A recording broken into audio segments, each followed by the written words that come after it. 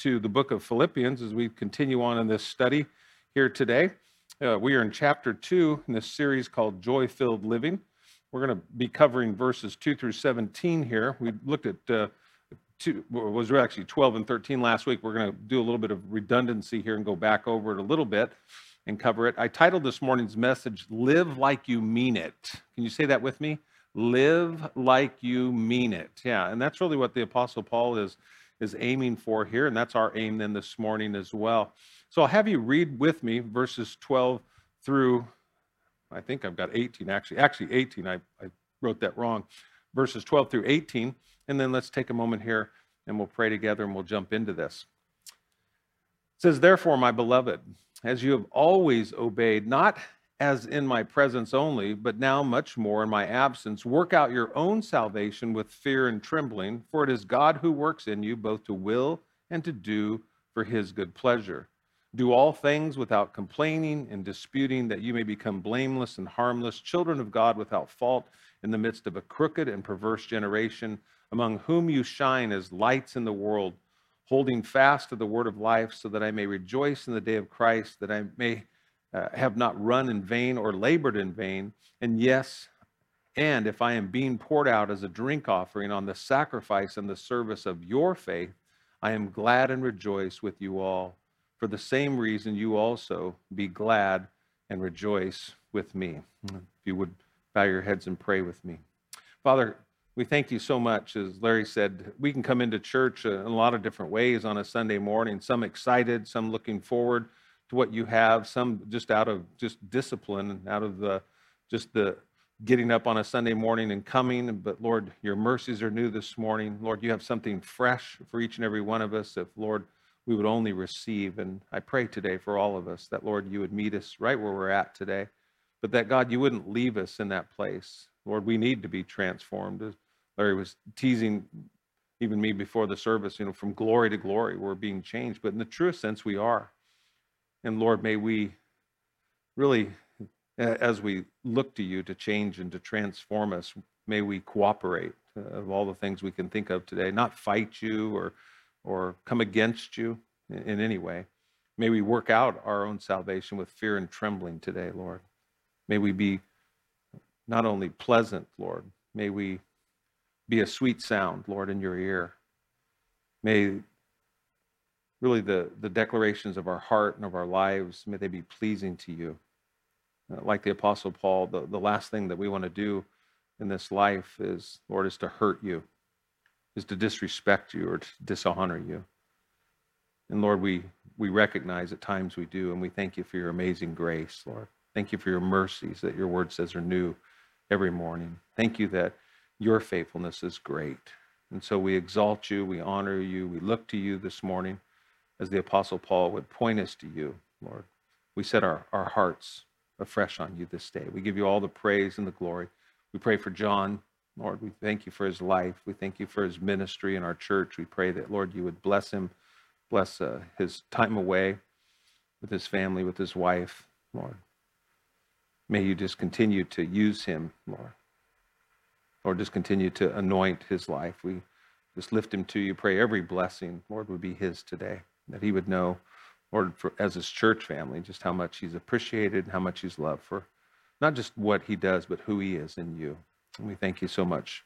Lift him to you as we pray in Jesus' name. And we all agreed saying amen? Amen.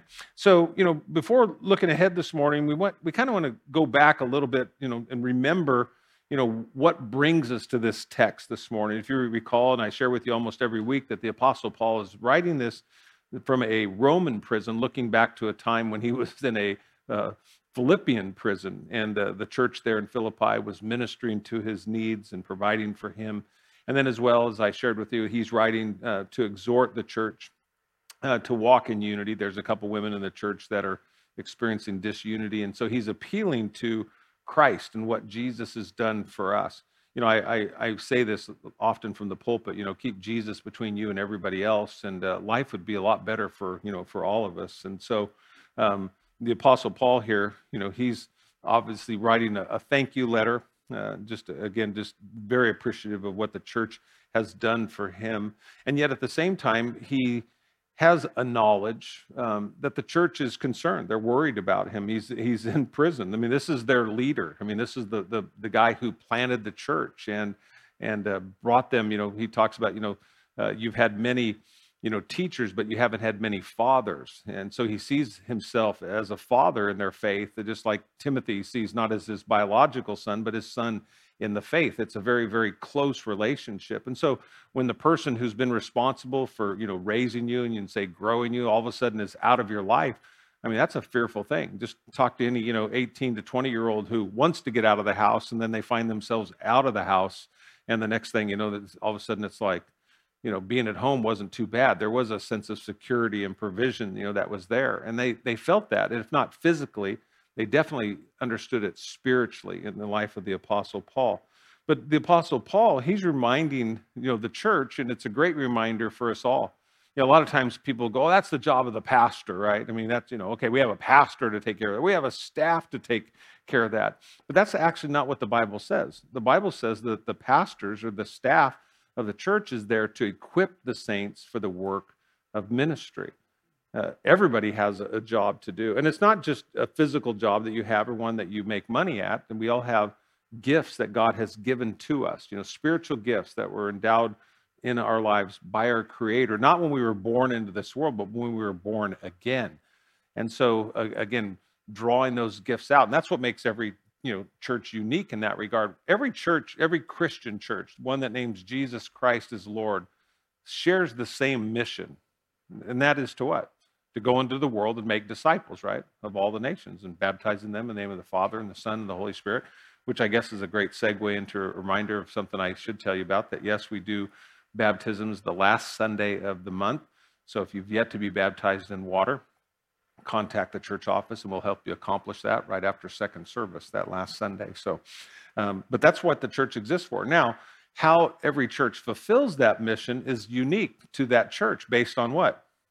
The gifts within that church. And that's what makes the body of Christ so exciting. And so the Apostle Paul is reminding the church here that, hey, we're all in this together. It's not just me. He's not panicking.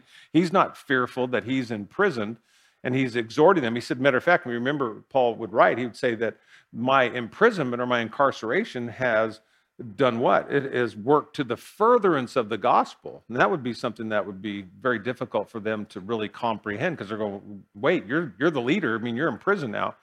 But Paul recognizes a few things that took place. Remember when he was in prison, I shared with you, I go, who actually was in prison?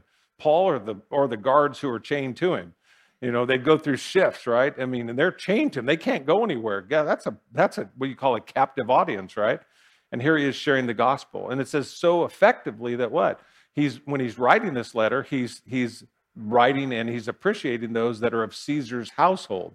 So not only did he minister to the Roman guards who had, care over him at that point, but also the Praetorium, the Caesar's guards that would be like the elite forces, or you might say the secret service that surrounded Caesar. I mean, Paul had access to them, and then just members of Caesar's household. And so Paul took full advantage of his ministry, and he's telling us, and it's something that you and I need to think about today when you think about where you're at in life. A lot of times people just, are unhappy in the situation that they're in. They feel like they're somewhat imprisoned. That could be, in a relationship, it could be in a job, it could be in so many different things in life. And yet there's, this book is about joy-filled living, right? Paul, is written some 19 times in this book about having this deep-seated joy. And it's a joy that is not contingent upon, what's happening in your life. I shared with you throughout this study that happiness has to do with your happenings. And there's going to be things in your life that aren't going to make you happy. But even the difficult things, Paul is making clear, they can't touch your joy. Your joy comes from Jesus, and Jesus isn't moved. He's with you. What did he say? He said, I'll be with you, what? On Sundays? Did he say, I'll be with you on Sundays and Wednesdays, right? Or did he say, I'll be with you always, right? Even to the end of the age. And so it's important, that we remember that. And so Paul is reminding the church what I want to remind you of today as well, that God's in control. The leaders of the church aren't in control. Those that head up ministries, they're not in control. God is in control. He said promotion doesn't come from the east or from the west. It comes from God himself. Paul's reminding the church, that yes, I'm in prison. Okay, that's a fact.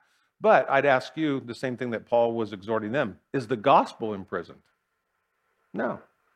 You can put people in prison, but you can't put the gospel in prison. The gospel was still going forth, as Paul mentioned. He was reaching the guards. He was reaching Caesar's household. The gospel can't be stopped. In the truest sense, if it could be stopped, who can stop it? Me, you. Simply by not sharing it.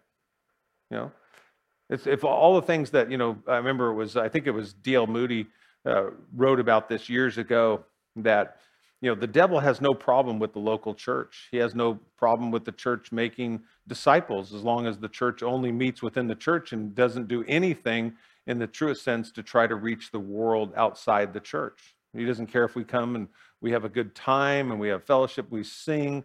But if we really took the gospel to heart and we realize that we're here to seek and to reach the lost, then that's something that the enemy doesn't want to take place. But he's not, in the truest sense, against the church. As we know, because you look at the letters to the 7 churches in Asia Minor that we read about in the book of Revelation, how quickly the church can turn inward. And that's why Paul is exhorting the church, and what we talked about last week, is doing what? Is working out what God is working into you. And so that's what the Apostle Paul, like I said, bringing us up to speed, is reminding us, and then he went back even further.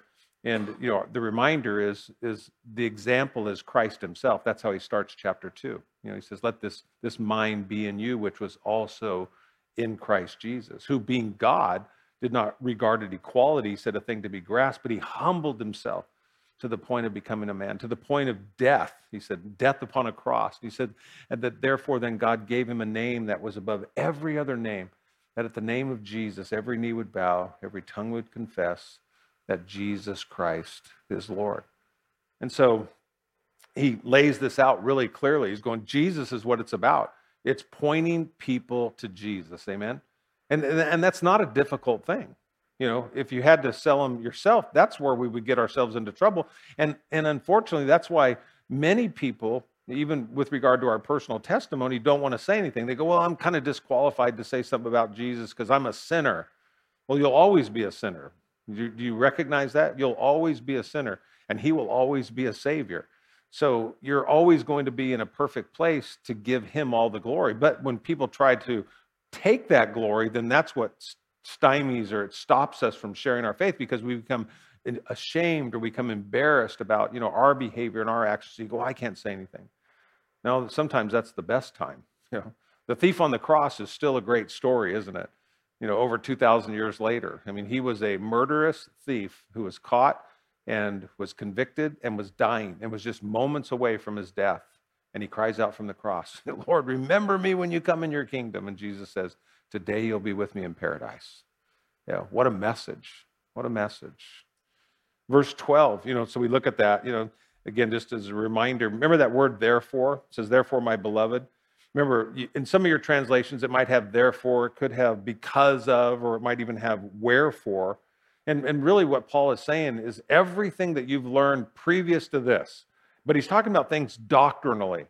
And I think that sometimes people have that same question. You read that and you go, well, how does it apply? And that's what he's about ready to do. He's saying everything that you've learned doctrinally, live out in your life practically. That's what he's leading us to here. Just a practical way, again, to work out, what God is working into us. And again, and if you believe it, then live it. That's really what the Apostle Paul is alluding to. And he says, you've always obeyed. I want you to think about that in your own life. Do you always obey? I mean, look at what the Apostle Paul is saying about this church in Philippi.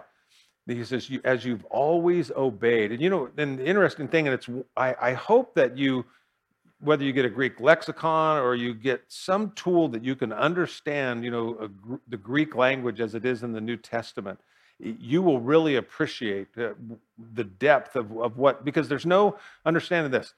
When we write books, as human beings, Solomon said this. He said, the writing of many books is what? It's wearisome. If you've ever tried to write a paper or write a book, I'm in the middle of a project right now, and it is very wearisome.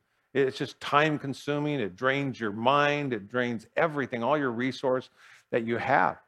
And Solomon says, the writing of books is wearisome, but he said, the reading of them is even more wearisome.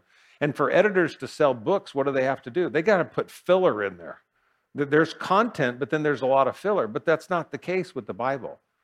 The Bible says that every word that's in your Bible, every single word is God-breathed. He said, Jesus said this. He said, heaven and earth will pass away. He said, but my word will never pass away. He said, every jot and every tittle. What he was saying was every jot and every tittle is, even every I has been dotted in Scripture.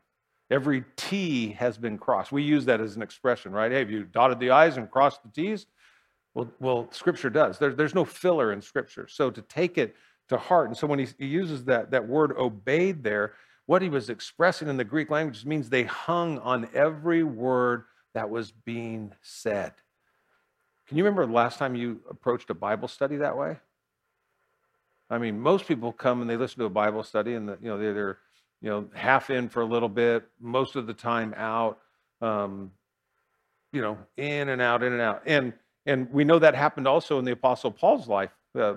Remember the story in the book of Acts where, a young man fell out of the, second story window to his death. Paul, thank God he had the gift of healing. He was able to go down there and raise the guy from the dead so he could go back to the Bible study, But again, people will tune in, they'll tune out. And yet Paul is saying here, he's going, but you have listened, you have hung on every single word that was said. In the book of Acts, it says that they went, and it says they listened to what Paul said, the Bereans, remember? It says, and then they went home and they researched, they studied. Because it's not about you going, I don't really care about what he has to say. It's not, again, what you think about me or any person who would be preaching or teaching from a pulpit. What you're expressing is your attitude towards God. And again, what did Paul write earlier in Philippians chapter 2? He said, have this same what? Attitude. Attitude's an inside work, right? It's that old expression, I love that, is who you really are is who you are when what? When nobody's looking. Who you really are is who you are when no one is looking. And so Paul is going, you have always obeyed. Because Jesus said, hey, you give eye service, or we call it lip service, right, to someone. You go, like we're here, but we're not really here. We're not really intent, And here's Paul going, but no, you have, obeyed. You're not here to try to justify. See, you can listen to a Bible study, and what do you go? I don't agree with that because, and you have your own thought. Or you go, you'll argue the point, whatever the thing might be. Paul is saying of this church, how special they were, is that they listened and they sought not to argue against it, but to seek, how do I apply it? And that's how we should come, to Scripture. I've shared with you many times, that we say amen, right, to a prayer. Amen means so be it. We should be saying amen before we ever read the Bible. We pray it. Jesus taught us to pray it in the Lord's Prayer, right? He said, our Father, what? Who art in heaven, hallowed be thy name. Thy kingdom come, what? Thy will be done, where? On earth as it is in heaven. You really thought about that and what that implies in the life of a believer? And Jesus said, pray this way every day. That's how we should pray. God, I want to align my life with what's going on in heaven. And you go, man, I don't have any idea, because what? We're not even seeking God. We're not even seeking his will, but he has a will for our life. He has a perfect will. He has a permissive will. We see these, working itself out in Scripture. Again, he says, work out your own salvation. Again, Ephesians 2:10 reminds us, we are his workmanship, okay? Created in Christ Jesus for good works. Now get this, in Ephesians 2:10, look what it says. Which God prepared beforehand that we should walk in them. When did God prepare you for the works that he has for you today? Is it just today? You go, no, it says before the world ever was, before you were ever even born. Isn't that amazing? That's beyond, obviously, our ability to comprehend it. People can claim it or, but really, this is one of those things that you go, like Isaiah, God, your ways are high above my ways, and they're beyond finding out. But I am just glad that you had a plan for my life. I am grateful that it includes me, and that, if I really believe that, think about that. If I really believe that, what implications should it have upon my life? You go, no wonder Paul could have joy, right? And that joy was immovable because it wasn't based on circumstance. I mean, God had already called it, before the world was ever even fashioned. God had a plan for your life. You were his workmanship. And if God brought you to it, what has he promised? He'll see you through it, right? And that's just learning to stand on the promises of God. And so what are we called to do? Paul's live our life, live your faith like you mean it. Look at verse 13. It says, for it is God who works in you both to will and to do for his good pleasure. God is working in you. He's working in your life so that his life can do what? Can get out of you. You have a conscience, right? Have you ever had God whisper something in your conscience that he wanted you to do? How many by admittance, okay, I'll raise my hand first so you're not alone in this, but how many have ever had God whisper something in your conscience for you to do and you didn't do it? Raise your hand. Okay. And it's just a great reminder that we're not just sinners by accident, we're sinners by choice, okay? But when you think about this, God is working something in your life so that you can work it out. Because people, they get this confused. And it's taught so wrong that, you have to work for your salvation, or Jesus died for your past sin, but you're responsible for your present and future sin. You go, thank God that isn't the case. But unfortunately, through bad teaching, it gets taught that way. But God is working in all of us. And you can recognize it, because I know the question comes up. You go, I don't know, does God really work in my life that way? And you go, I hopefully just answered that for you. Yeah, he does. He's whispered to all of our consciences, and he's told us things to do. And praise God when you did it. And you think about when you did do it, it might have been a fearful thing. It might have scared you, to death. But you did it, and then what did you experience? Joy, a peace, a happiness that you go, man, I did what God told me to do. He's never going to lead you astray, amen? He's never going to lead you down the wrong path. But maybe, this still is a struggle for you. And I want you to think about this, God works in you both to will and to do for his good pleasure. So God is working in us, right, to get something out of us. He wants it to come out of our life. He wants it to be expressed to those that are around us. It's like this. It's like this guy comes to a stoplight, and he gets to this stoplight, and he's one car back.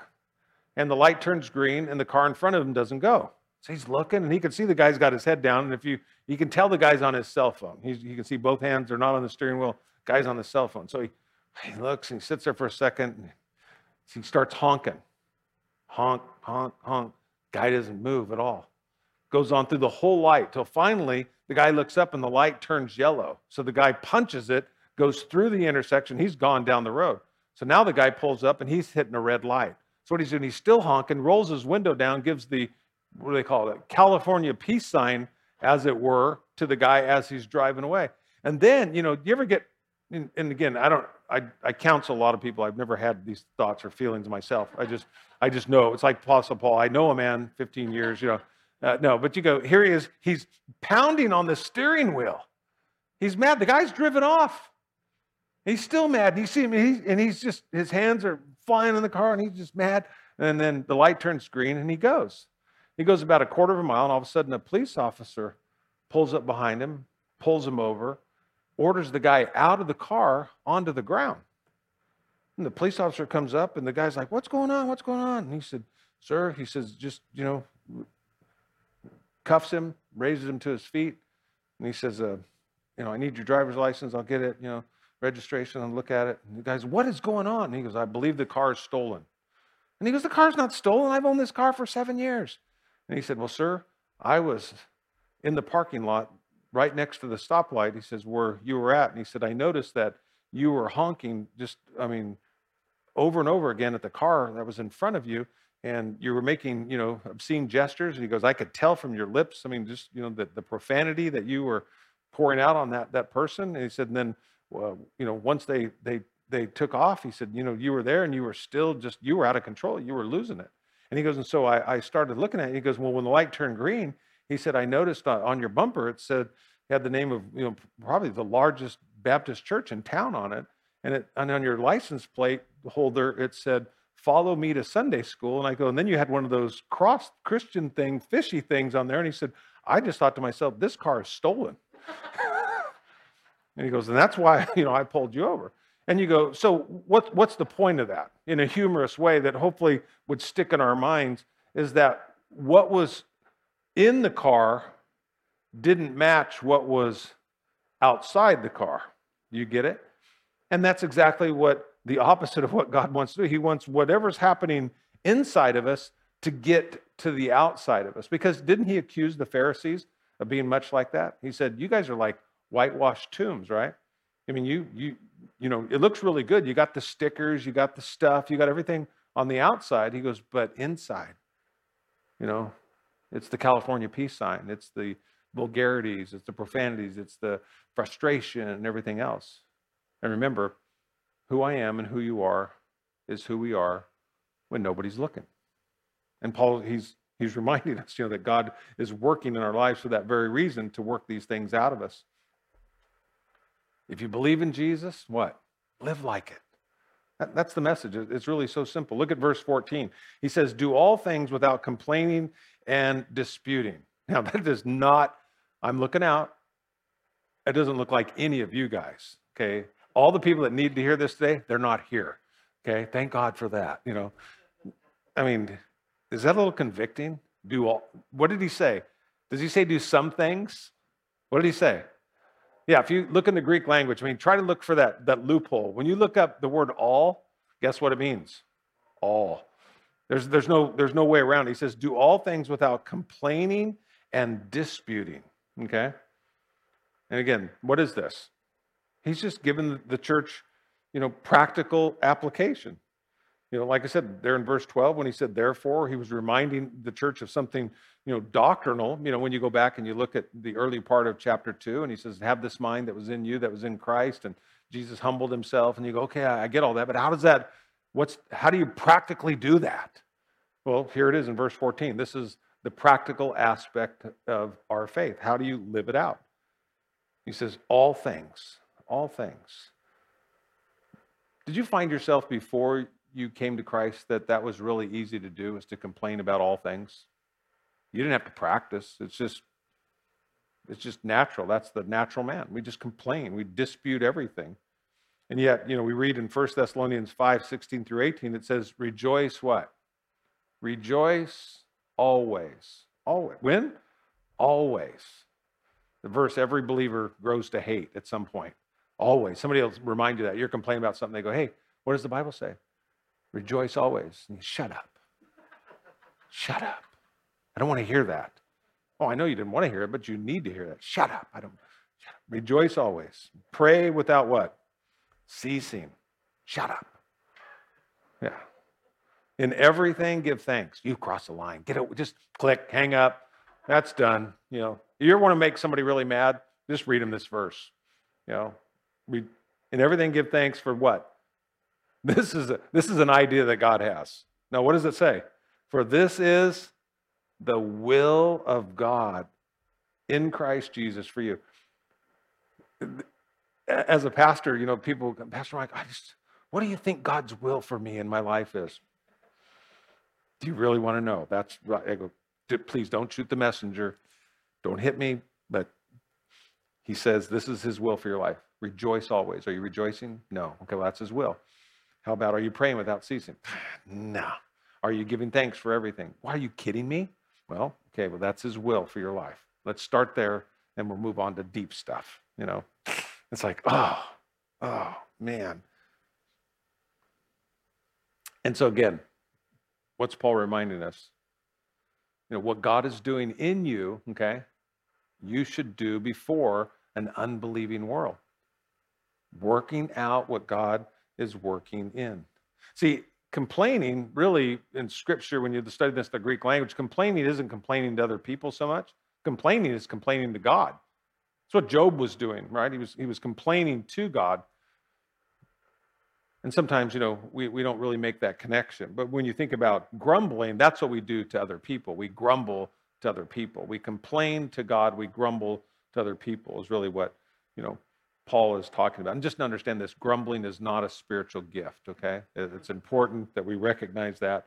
You ever heard that expression, your attitude is the key to your altitude? They call, an altimeter, a pilot will refer to an altimeter as the attitude meter. And if the nose is up, the plane is flying. If the nose is down, it's either landing or it's crashing, okay? And in most cases, it's crashing. So your attitude, and that's what he's really talking about here, is your attitude is the key to your altitude. Verse 15, it goes on, it says, that you may become blameless and harmless children of God without fault in the midst of a crooked and perverse generation among whom you shine as lights in the world. You look there in verse 15. So he's answering, the why question, even before we ask it. Has a teacher ever been speaking and you're thinking as they're talking, I've got a question. How do I do that? How do I live out this faith? How do I really live what I believe? And Paul, being under the inspiration of the Holy Spirit, anointed of God, he is answering that question before it's even being asked. That's what he's doing. He knows the church. He knows what they're thinking. He's thought it himself. And he's telling the church do all things without complaining, without disputing, for the simple fact that what? The world is watching you. Somebody's watching you. Somebody's watching your faith. They're watching how you respond. Someone once asked Dr. James Dobson on his radio program. I remember, when I first gave my life to the Lord and I was listening to his radio program, and the person called up and they said, why does God allow Christians to suffer? And they went on to express that they had a child. This was a parent that had a child that died. And they were just like, why would God do that? I mean, didn't we get saved from all that? And Dr. Dobson, in one of the most humble explanations, he said, I don't really know the full depth of that answer. He said, but I know it partially. And he asked them first a question. He said, do you believe that God allows for non-believers for their children to die? And they said, yeah. And he said, well, in my understanding, then God would also allow the children of believers to die too. And he said, for the simple fact is that the believer could show the non-believer how to live and how to handle it, how to trust God, and how to look to God. And it was like, there was a silence. I remember on the phone, I was like, and it was they got it. It was just in that simple explanation. They didn't see it, and it's really what the Apostle Paul is going to allude to, and we'll close with, today. Of even in our suffering, isn't something the world looks at it and goes, gosh, it's always negative. But Paul saw his suffering as an act of worship, and when you can get to that place, and if you believe that God allowed, God, we are His workmanship in Christ Jesus. And He's working in that. You go, there was something for that suffering. Was there a purpose in Jesus' suffering? Let me just put it to you that way. Yeah. God Himself suffered for me and for you. It wasn't purposeless. It was purposeful. And in all of our sufferings, though we don't understand it necessarily at the time, all things really do work together for good to them that love God and are called according to His purpose. And even when, and you talk to people who've suffered tremendously and then understood the suffering, God's given them revelation of it. They go, and I love this when this happens, they go, Pastor Mike, I wouldn't change a thing. I wouldn't change a thing. I go, wow. And yet, the Apostle Paul here's why. He says that you may become blameless. And really, an understanding in the Greek language here, when it talks about being blameless, it means people are going to point their finger at you, but they can point their finger at you, but there's nothing can stick. That's really what he's talking about, and getting to the point really in such a way that you're blameless, that people aren't even pointing a finger at you any longer. So we have to ask ourselves, today, in light of when we read this, and again, you read it in context. He goes, is there anything going on in your life today that if people pointed their finger at you, it would stick? There's a reason that they could look in your life. And again, this is between you and the Lord. Because those are those things where God will speak to your conscience. He will say, hey, you know what? There's that thing in your life. It has nothing to do with your salvation, okay? Now, this is how I can prove to you, beyond, I think, shadow of doubt that you're not working out your salvation like you're trying to save yourself, as we read here in chapter 2. Because who is Paul writing to? How does he begin chapter 1? To the what? Saints? Did he say the sinners who were at Philippi? Now, if he just said, to you sinners who are at Philippi, you need to repent. I went to the plaza yesterday. There was a kid standing out on the street. He wasn't even in the plaza. He was out on the street, and he had a microphone, and he was yelling, repent, for the kingdom of heaven's at hand. And, and I wanted to go up to him. I said, man, I know that you mean well, but you're really, it's like a clanging cymbal. I mean, and the reason why is because one was whatever sound system he was using was so bad, it hurt to listen to it. It was, and you're just going, oh my goodness. But you go, but what was it really conveying? And so I tried to listen to it. I sat in my truck for a little bit. I rolled the window down. I was just listening to what he was saying. I go, okay, is that? And you go, man, you could tell from what he was saying that his belief was what he was doing, what we were all called to do is in a sense, work our way, into the glory of God. And it's so sad because there's so many believers that think and feel that way, not recognizing, that when Jesus hung on the cross and he said, it's finished, it's finished, it's done. And we can rest in that. To understand, that, like I said, before the foundation of the world ever was, God knew you. To understand election and free will, those aren't diametrically in opposition to each other. They're parallel. They parallel each other. One comes out of the other. God created us with free will, but God knows full well those who belong to him. It's not as complicated as the church has made it out to be. And it's sad. Like I said, I love Pastor Chuck Smith, and Chuck, would make, I was talking to Mike Atkinson about this the other day, and the realization of this truth is that some people can make things really simple and other people can make things really complex.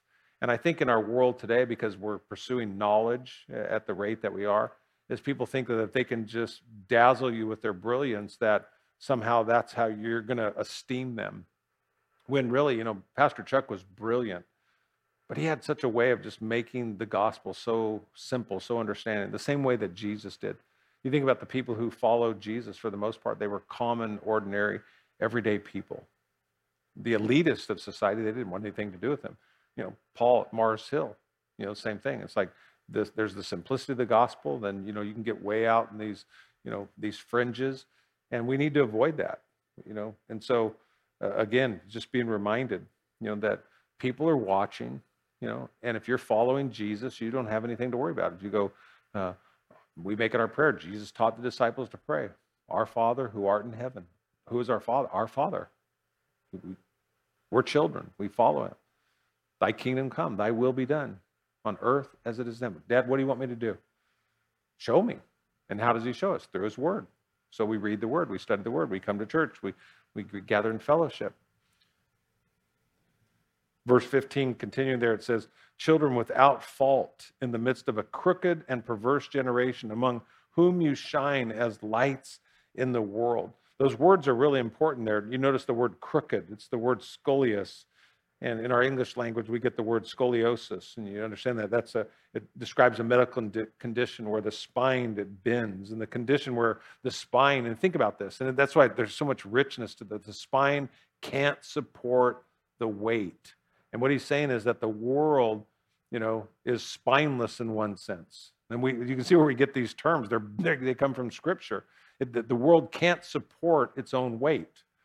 It's impossible. Morally, it can't support the weight. And ultimately, what does it do? It collapses. We know in Paul's time, just look, the Roman Empire was by far the greatest empire, the world had ever known. And they weren't conquered by an enemy outside. They were conquered from within. It was their own moral failure that led to their destruction. That word perverse, it means to twist and to turn. It's a comparable word there. And most of us would agree we live in a twisted world. That's why we say, man, you're really twisted. And again, without Jesus, we can all recall back to our lives before him. We were twisted. Even Jesus used that term. It was in Matthew's Gospel, chapter 17, verse 17. It says, then Jesus answered and said, O faithless and perverse generation, how long shall I be with you? How long shall I bear with you? And what does he do? He says, bring him to me, and he heals them. It's pretty obvious that the world's in darkness today. Would you agree? And it's getting darker. But that's not bad news. That's good news for us. 1 John 5:19 puts it like this. It says, we know that we are of God, and the whole world lies under the sway of the wicked one. And it's getting darker and darker by the day. And you know what? And I have people go, oh, Pastor Mike, I think the world is getting better. I think it's better than it's ever been. I go, okay. I'm not going to argue with you. Can I just read you some facts off the FBI website? You tell me. Are you aware there's a violent crime in the United States every 26 seconds? There's a murder every 32 minutes in the United States. There's a rape every 4 minutes in the United States.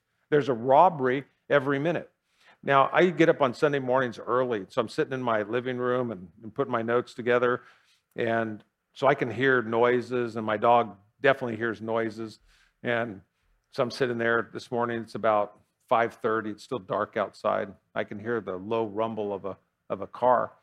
So I walk outside, and there's a white truck, look like an old Nissan truck parked, and it's got all kinds of stuff loaded in the back of it. And it's parked 2 doors down at my neighbor's house. So I look, and my neighbor across the street, he's in his doorway, and he's standing there, and I can see him with his porch light, and he's watching this person. And then I see across the street, there's a car parked looking, down there. And then all of a sudden the truck just takes off, and it's just loaded with all kinds of stuff. Now, I don't know if they were stealing, from my neighbor, but I can tell you this. I mean, it probably wasn't up to any good, And you think that happens every minute. I'm not talking about every 2 minutes, every 3. This is off the FBI website. Every minute. So you tell me, is the world becoming a brighter place? You go, no, the facts bear it out. And you go, but should that make us all, oh, no. Because think about this. When something gets darker, does whatever's bright have to get brighter in order to shine? Or does it naturally shine brighter when it gets darker? Have you ever used a flashlight during the day? You ever turn a flashlight on in the day? What did it illuminate for you? Nothing. Turn that thing on at night, and guess what? And I was going to bring my really good flashlight for you to try for yourself and see, but I'm just saving that for another day. But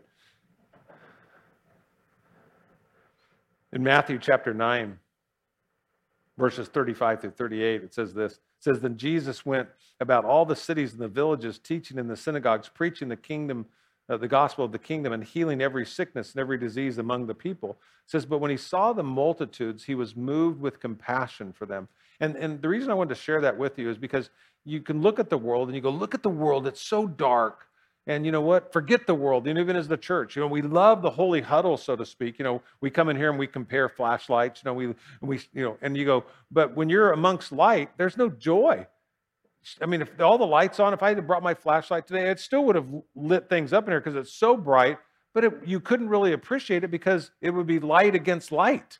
And that's part of sometimes when you find that the church begins to suffer, is when all we're doing is illuminating light with light. We love fellowship. We love coming together. We're doing this. You go, but if you really want to experience joy in your life, I mean, a deep, deep satisfaction, you would find that by fulfilling the purpose for which God created you for to begin with. I think you'd agree with that. With anything. Everything functions best when it's being utilized for what it was created for. And you and I were created to glorify God. You and I are on this planet still as Jesus, when he came into this world, he came to die for sinners, right? That's what he came for. You and I are still here to reach sinners for Christ. That doesn't mean that we don't have fellowship, doesn't mean we don't have church. No, we do all those things. But our deep joy is going to really come when we can shine. People go, man, they really shine. Well, where do you and I shine? According to God, not according to me, not according to you. Where you will shine best is in the darkness. And for some of you today, that is an awakening. Because some of you, you are true to your heart that you're going, you know what, I'm not satisfied and I can't figure out what it is. I find that, again, things in this world, they frustrate me. You go, things that I'm doing, you go, man, I would just love to have that deep, satisfying joy.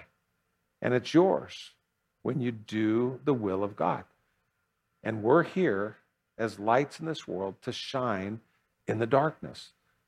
We're not shining when we're standing in the light. We shine when we're in the darkness. And so he says, going on there in verse 36, he said, when he saw the multitudes, he was moved with compassion for them because they were weary and scattered like sheep having no shepherd. It says, then he said to his disciples, the harvest truly is plentiful, but the laborers are few.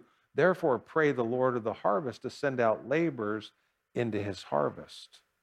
Now it starts to make sense what Jesus is talking about here through the Apostle Paul.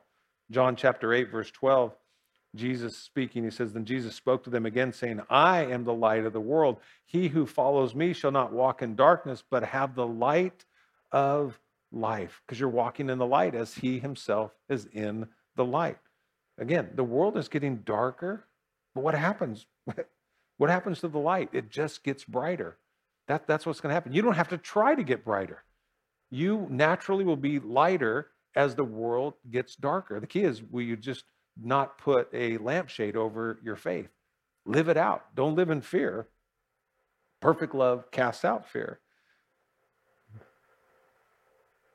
In Matthew chapter 5, verses 14 through 16, Jesus puts it like this. He says, you're the light of the world. A city that is set on a hill cannot be hidden, nor do they light a lamp and put it under a basket, but on a lampstand, and it gives light to who? To all who are in the house. Let your light so shine before men that they may see your good works and glorify your Father in heaven. Is it safe to say that we were never called to blend in? But we're called to what? To stand out. Yeah. To lead people out of darkness. When I was a youth pastor here, I took a trip with our associate youth pastor and a guy in the church, and we went to Mount Whitney. And we climbed Mount Whitney, and I can't say that it was fun.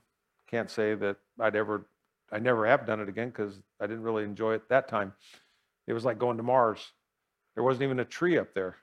It was just a bunch of boulders. I got up there and I was like, what is this place? This is not even Earth. I mean, there wasn't life up there at all. It was just rocks. That's all the thing was. And so I decided, I want to get off this mountain as fast as I can. So I started running down. They had these 99 switchbacks to where our base camp was at like 10,000 feet. So I said, I'll meet you guys at camp. So I was running down the hill. And when I got to the base camp, they got there and my toe was killing me on my right foot. Well, from going down the hill, I kept stubbing my toe into my boot. And I guess it's a common thing that happens if you're a hiker, which that's why another reason I don't want to be a hiker. It hurt. And but we were going downhill. And so we load up our packs and stuff, and we're starting to walk down. Well, it's getting dark. And so we have headlamps. So we turn our headlamps on. And so I'm walking, and my foot hurts so bad. And I'm so tired from this trip. And I'm walking down this hill, and I'm scuffing my feet. You're not picking your feet up. I'm so tired. I'm just going like this. But I'm going down. And we got like 14 miles back to the car. And I'm doing this down. And I keep stubbing my toe. And it is so painful. So finally, I'm just like, I'm delusional. So I'm like this. We're coming around this, and I see Dave's in front of me, and Lawrence is in front of him, and the trails kind of go like this. And I'm just walking along, and I'm just like, and Dave turns around, and he starts laughing at me. I said, what's so funny? He says, your headlamp's burnt out. And I said, what? He goes, your headlamp. So I take it off. There's no light there.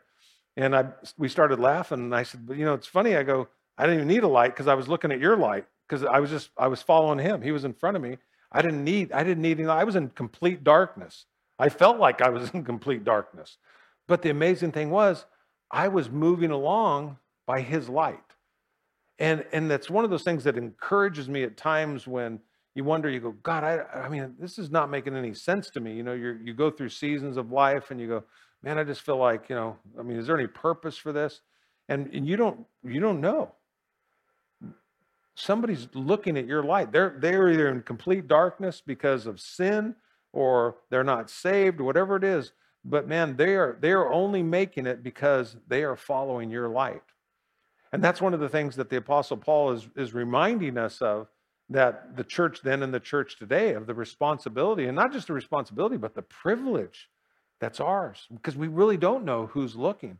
But we need to live our lives as what? As if everybody was watching us. You know, the book of Daniel, chapter 12, verse 3, I love this. He says, those who are wise shall shine like the brightness of the firmament, and those who turn many to righteousness like the stars forever and ever. You know, I read an article this week. There was a fishing boat. It capsized off the Gulf of Mexico, and the crew was in the water. They'd been in the water for 26 hours. They'd called the search off, and then they went back the next day. It got dark. They were getting ready to call the search off, and they saw this little tiny light.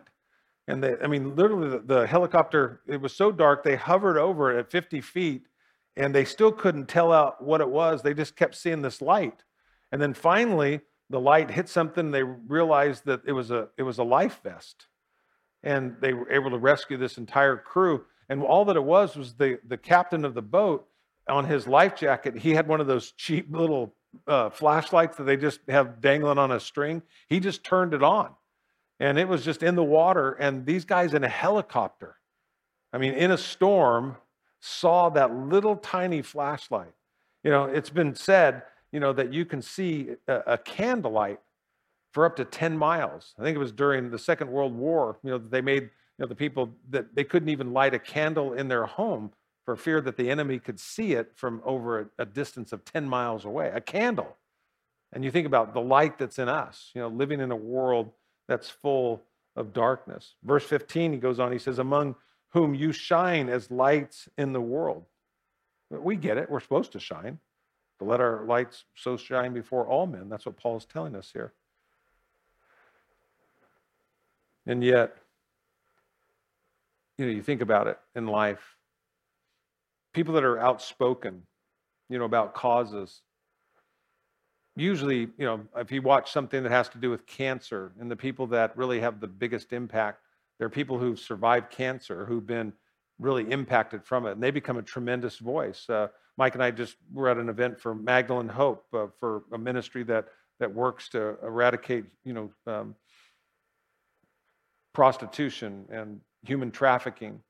And you talk to the people who are involved with that, and they've come out of it. They know what it's like, and so there's a passion, in their life, and it's as if Paul he's helping us understand that you and I were once in darkness. Do you remember what it was truly like to live in darkness?